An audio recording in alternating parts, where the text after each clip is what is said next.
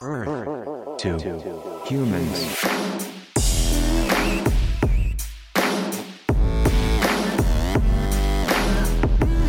Earth to humans.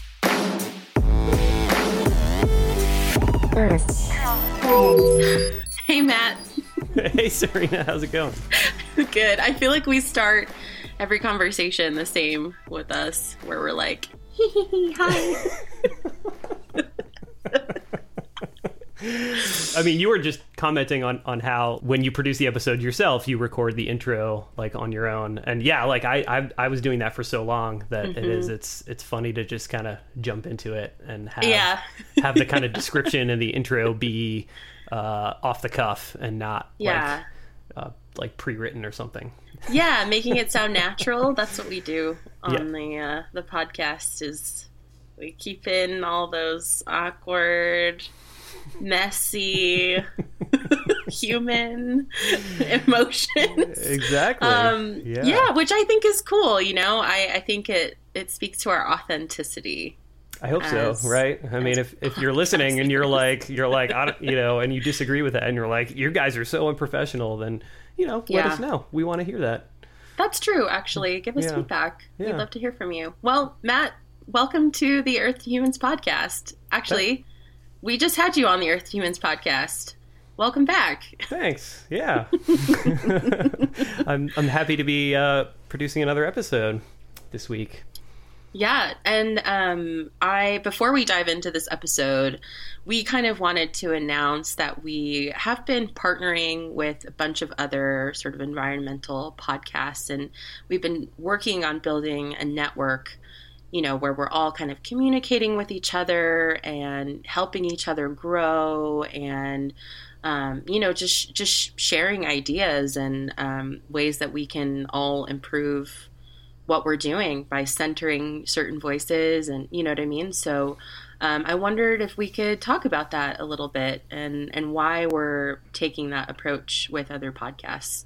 Yeah, absolutely. I mean, one of the things that is, I guess, often frustrating for me, like working in this field of sort of environmental or conservation, focused storytelling and podcasting and filmmaking is like the competitive nature of it, right? It's like everybody's competing for the attention of an audience, and in the filmmaking world, like things can get like really ugly, and that competition is not conducive to the collaborative sort of effort that is needed to actually find solutions to a lot of these really pressing issues that we currently face.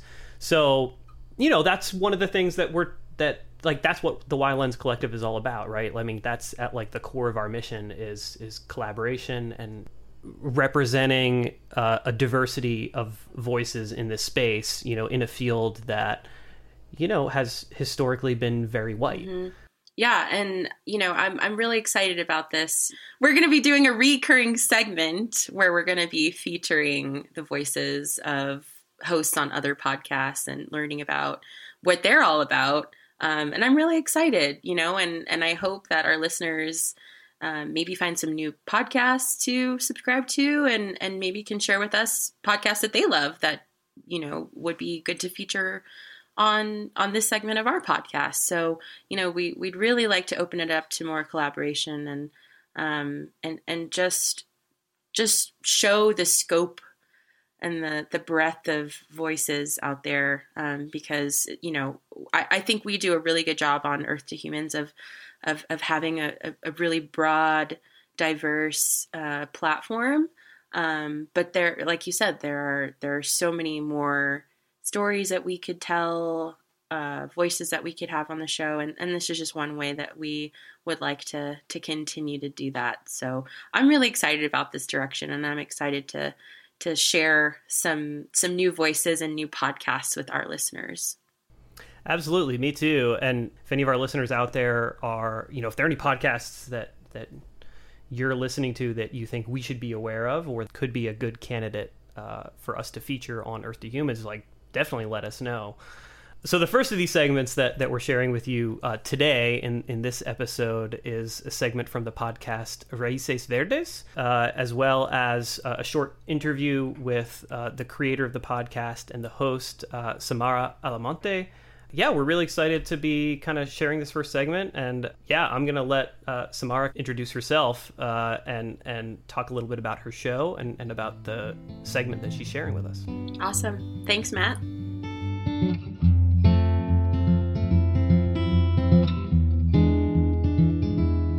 My name is Samara Almonte. I am recording on Snohomish territory today, part of the Coast Salish Peoples Territory, also known as Linwood, Washington.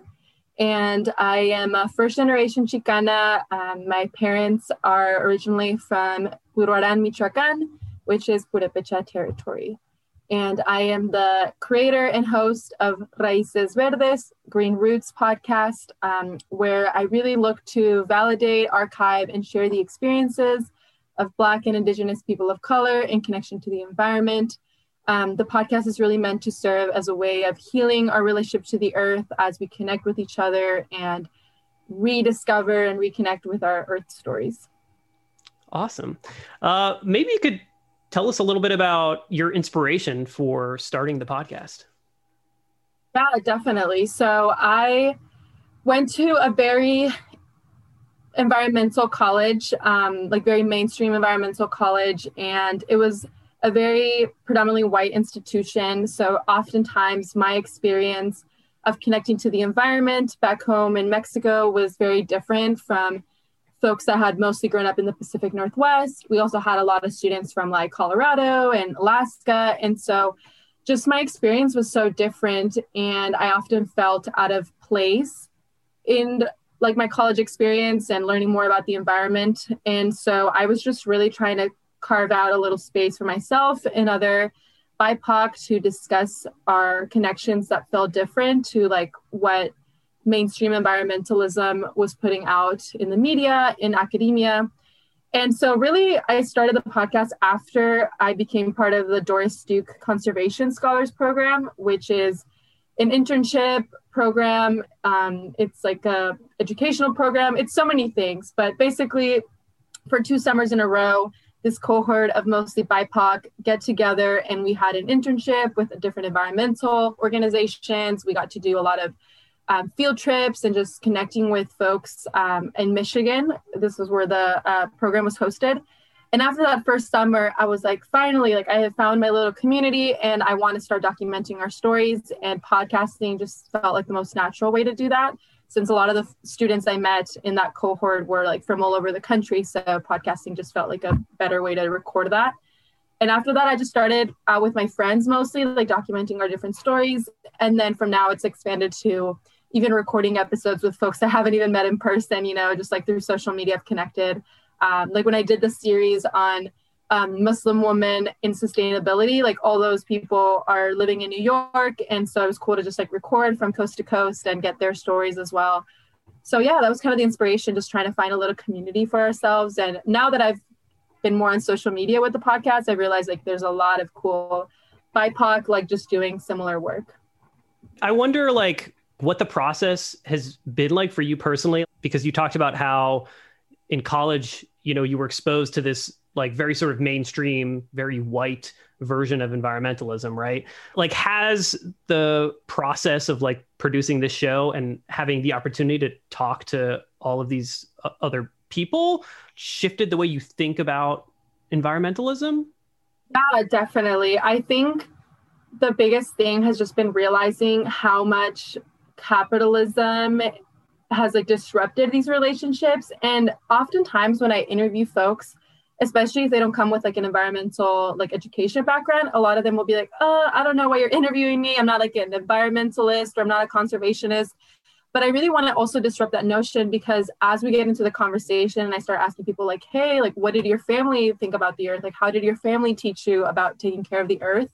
I think those sort of like ancestral pre-colonialism, pre-capitalism relationships like really come up, where people are like, oh, actually, like my family was like sustainable in this way back in their home country, or my ancestors were actually farmers, or like this and that, or And so I think that's been really beautiful to just see that, like, we don't just talk about the outdoors in this podcast in terms of like, we love going to hikes and we love like doing outdoor recreation. Like that's definitely a part of it. And I think a lot of the guests would say they enjoy doing that, but it's so much deeper than that. Like people really talk about connecting to like family members that have passed away through like the land, or really talk about their indigenous ancestry and reconnecting with that. Or like for Black folks talking about, you know, healing some of like the violence that has been perpetuated towards their community here in the United States and across the world.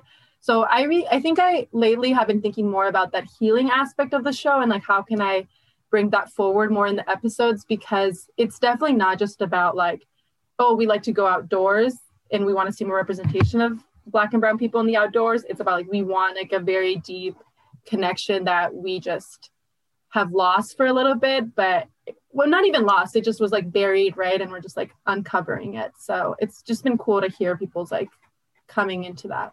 Yeah, that's awesome. And, you know, it also like one of the things you said that resonates with me is how a lot of the people that you reach out to interview with are sort of like, well, I'm not an environmentalist, right? And it's sort of, it's like, well, okay, maybe like there are a lot of people that don't fit this sort of like mainstream idea of what environmentalism is, right? And it sounds like a lot of what you're doing is like trying to change that definition, right? And make people feel more included in the big picture idea, right? Even if there are still a lot of people that don't perceive that as a part of like the mainstream movement. Yeah, like it's funny, the second episode of the whole show is like titled Rejecting the Environmentalist Label. And my friend Nina Tran like just did a really beautiful just job of like talking about that, like, yeah, you know, these labels of like feminist, environmentalist, like this and that, they sometimes just don't quite fit for some of our world experiences because those are so rooted in like a very specific framework. And a lot of times like as BIPOC, like our experiences are just so beyond that. And I also like saw this tweet like by an Indigenous scholar that I really appreciate, Yasnaya, and she tweeted about in Spanish, but the translation basically saying there are women who are Indigenous women that fight and declare themselves feminists. There are Indigenous women who fight and declare themselves like community feminist. And then there are Indigenous women who fight without calling themselves feminist. And I really like that because I think that applies to a lot of things. Like, you know, Indigenous folks like will be fighting for what people will call environmental justice, but for them, it might just be fighting for land back, or it might just be fighting for sovereignty. And so I just really like that framework of like these labels like are useful sometimes and they can definitely help us find community, but I think they also have limitations. Yeah. And I mean, that's something that I am realizing, you know, and it's something I've been talking with, you know, a lot of my friends and colleagues who like work in environmentalism, right? Like most of whom are white. And people, when they hear about like what we're trying to do with our podcast and like how like the things that we're trying to do to like increase diversity and inclusion in our organization, I've gotten a bunch of requests of people to like, oh, can you give like a presentation about what environmentalism means as we deal with this racial reckoning and all the things that are going on right now. And what I end up doing is like talking about just the horrific racist white supremacist history of environmentalism.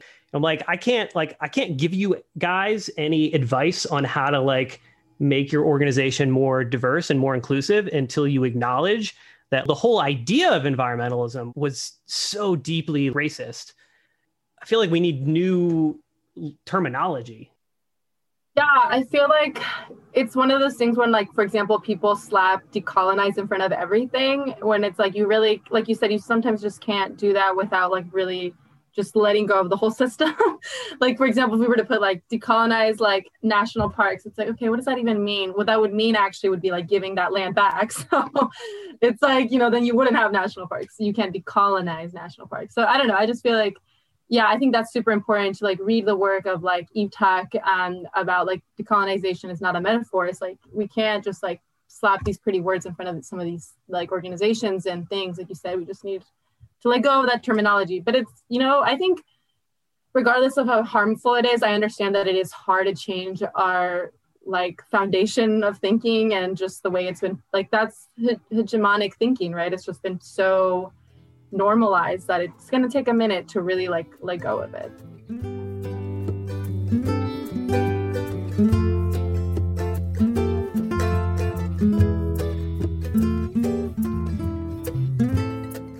Maybe you can give us just a quick introduction to the segment that you're going to share with us. Yeah, so this episode segment is from season 3, which is currently out and happening. And it's the episode number 2 about indigenizing environmental science and mutual aid. And I was super honored to interview Dr. Jessica Hernandez. She's an Indigenous scholar, scientist, community advocate. I said this in the podcast, but I don't tend to fangirl over like a lot of like celebrities, but I tend to like fangirl over academics. And she's definitely like one of those people that I'm just like, oh my God, her work is amazing. And so, yeah, every time I have a new guest on the podcast, I ask them, what is your green root? What is your Raíz Verde?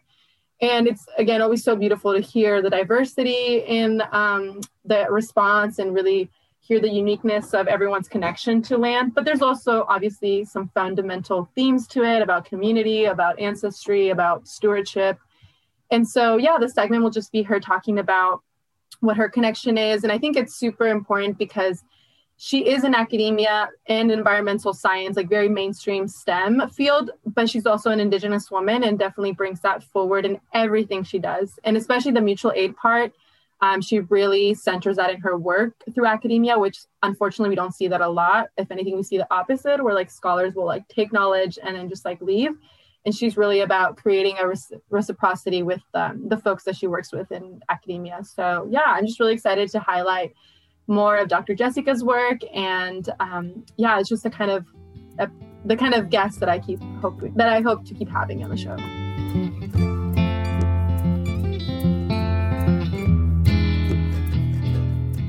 So today we have Dr. Jessica Hernandez, an Indigenous scholar, scientist, and community advocate based in the Pacific Northwest. She has an interdisciplinary academic background ranging from marine sciences to forestry. Her work is grounded on her Indigenous cultures and ways of knowing. She advocates for food, climate, and environmental justice through her scientific and community work and strongly believes that Indigenous sciences can heal our Indigenous lands. She was raised in South Central Los Angeles, and in 2020, she became the first alum from her high school to receive and complete a doctoral degree. She is the founder of Piña Sol SPC, an environmental consulting and artesanías hybrid business that promotes and supports environmental sustainability and conservation among Black and Indigenous communities. Hello, Dr. Jessica. Welcome to the podcast. Yeah, thank you for having me. And I would like to acknowledge the lands where I'm recording from. I'm recording from the Duwamish lands, also known as Seattle. Thank you. So, of course, as it's custom for everyone on the podcast, when you first see the term Raíces Verdes, or when you hear of it, what kind of comes up for you? What are some of your Raíces Verdes or your family story and connection to the environment? Yeah, so when I think of my Raíces Verdes, I think of the ancestral knowledge that continues to be maintained among my family.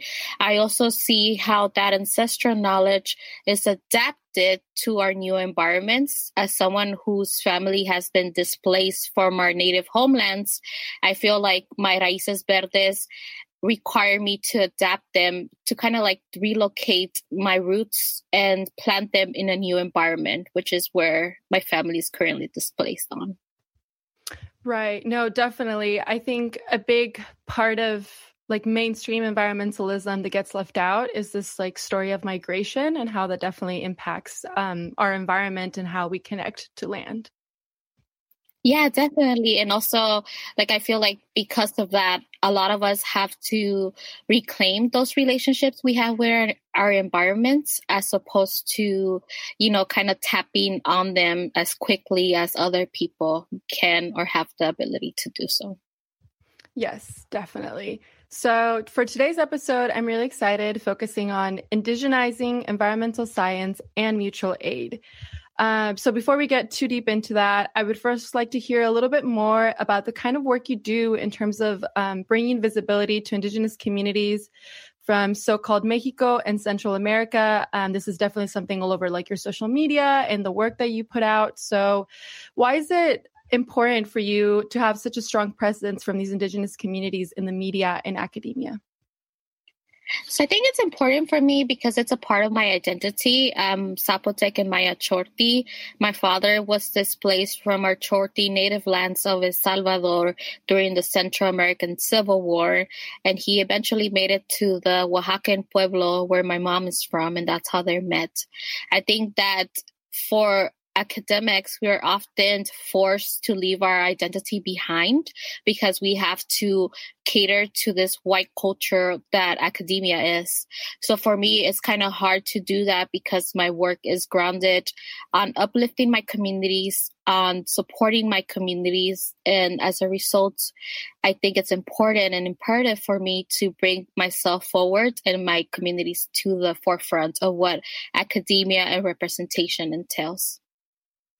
Definitely. And I know this could be a whole nother conversation, but I often see also the theme in your writing, whether it's on social media or academic writing, about specific Indigenous communities in these areas like Latin America get erased. And so with Latinidad, right, homogenizing us, I'm assuming that maybe that's also part of the work you do, is just like really bringing light to the diversity in Indigenous communities and that we don't get homogenized in this way. Yeah, definitely. And also to keep in mind that even when we talk about settler colonialism, because as displaced Latinos or Indigenous peoples from Latin America, we often focus on the settler colonialism that exists in the United States and that impacts us directly. And we tend to ignore how even some of us, if you're like non-Indigenous or non-Black, you also uplift settler colonialism back in Latin America, and how that settler colonialism also impacts Indigenous and Black communities of those regions as well. Yes, definitely. And like I said, that could be its own episode about Latinidad and breaking that down. But I really appreciate you definitely bringing that lens into this work. So as I kind of read in your bio, your environmental and STEM work varies from topics such as like marine ecology, forestry, food systems, and environmental education. But I definitely see a common thread in this work about indigenizing science and indigenizing conservation. So what does this exactly mean to you, and what have been like some of the major takeaways from your work by doing? Yeah, so indigenizing is a little bit more different than decolonizing, just because I feel like decolonizing, it's an ongoing effort for us to restore the lands to the rightful people, which will be the native people of those lands. Indigenizing is different because indigenizing kind of puts Indigenous peoples in the forefront of many of the discourses or movements. So for instance, in indigenizing science, we put Indigenous knowledge systems in the forefront. We kind of adapt Western science to Indigenous knowledge as opposed to adapting Indigenous knowledge to Western science. And oftentimes as Indigenous scientists, we're forced to kind of integrate our Indigenous knowledges with Western sciences, but indigenizing just means that we can follow that Indigenous science that exists in our communities, that maintains our communities even as displaced people. And it kind of basically makes the head of the table the Indigenous peoples, because oftentimes we hear this phrase, getting a seat at the table, but sometimes that seat at the table is something that is not necessarily meant for us. It makes us uncomfortable. It still ignores our voices, our ways of life, our knowledge systems. And by indigenizing, for instance, even a table, it will mean that Indigenous peoples are the leaders of that table, like the head of the table. And oftentimes that also means creating our new tables so that we can have more of that impact that our communities need, and also for us to uplift our own voices. Yes, definitely. And I guess, would you mind giving maybe like a short example of how you've done that maybe in your work? I come from an urban planning background, so I was really amazed by the work that you were doing with like urban communities. Urban communities, and a short podcast as well about Indigenous folks living in urban spaces. But is there any other like example you really want to highlight of how you've been indigenizing science and this work? Yeah, so I guess one of the examples is that I always put that in the forefront of my research as an Indigenous scholar. So an example that I can think of is indigenizing restoration. So my doctoral degree was in restoration of an urban park, but instead of like following the approaches which tend to be from Western sciences, what restoration is deemed to be from the Western Seattle Parks framework, what I did is that I listened to the community. I integrated traditional ecological knowledge on how to actually restore. And even the whole war of restoring, we shifted it to healing, right? Because like we're healing our lands because, of settler colonialism and the impacts it had on our lands. So indigenizing restoration would mean healing our lands, moving away from those Western concepts and integrating the ways that we were taught to heal our lands as opposed to like in restoration, they teach us to take out the weeds.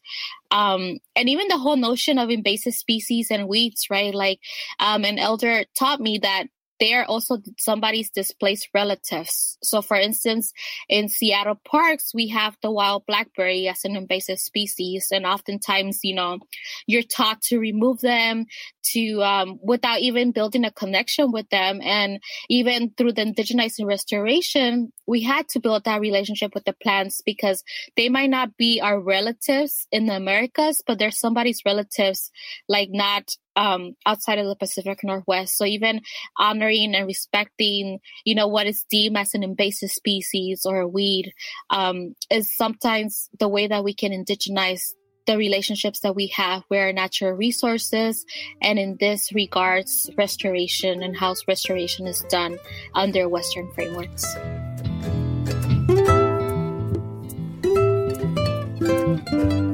Thank you for taking the time to listen to Raíces Verdes. You can find the podcast on SoundCloud, Spotify, Apple Podcasts, and basically anywhere you can access podcast. And the website is nuestrasraicesverdes.com. Also the Instagram handle. And I'm just excited to bring forward more stories, hoping to also do some more visual work soon, like photo essays and video interviews as, COVID permits. So yeah, I'm just really excited to connect with more Black and Indigenous people of color doing this work.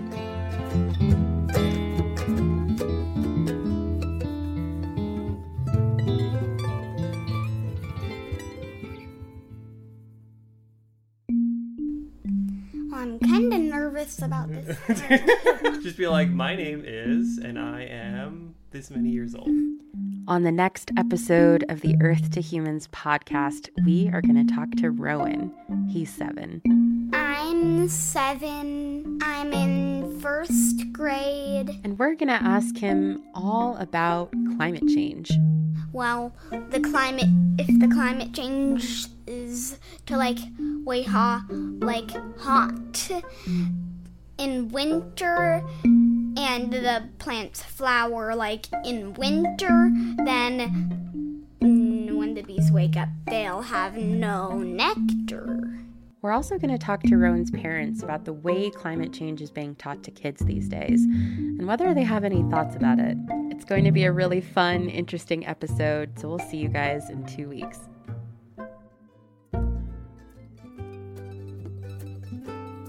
If you'd like to learn more about the Raíces Verdes podcast and listen to Samara's full interview with Dr. Jessica Hernandez, you can head over to our show notes page for this episode, which you'll find at wildlensinc.org/ETH223.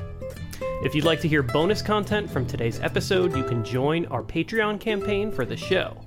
By joining the campaign with a small recurring donation, you are providing the resources that allow us to keep bringing you important conversations like today's episode with Samara Alamonte. Check out the link on the show notes page or go to patreon.com/wildlenscollective. Earth to Humans is a production of the Wild Lens Collective. Our senior producer is Serena Simons, and today's episode was produced by me, Matt Podolsky.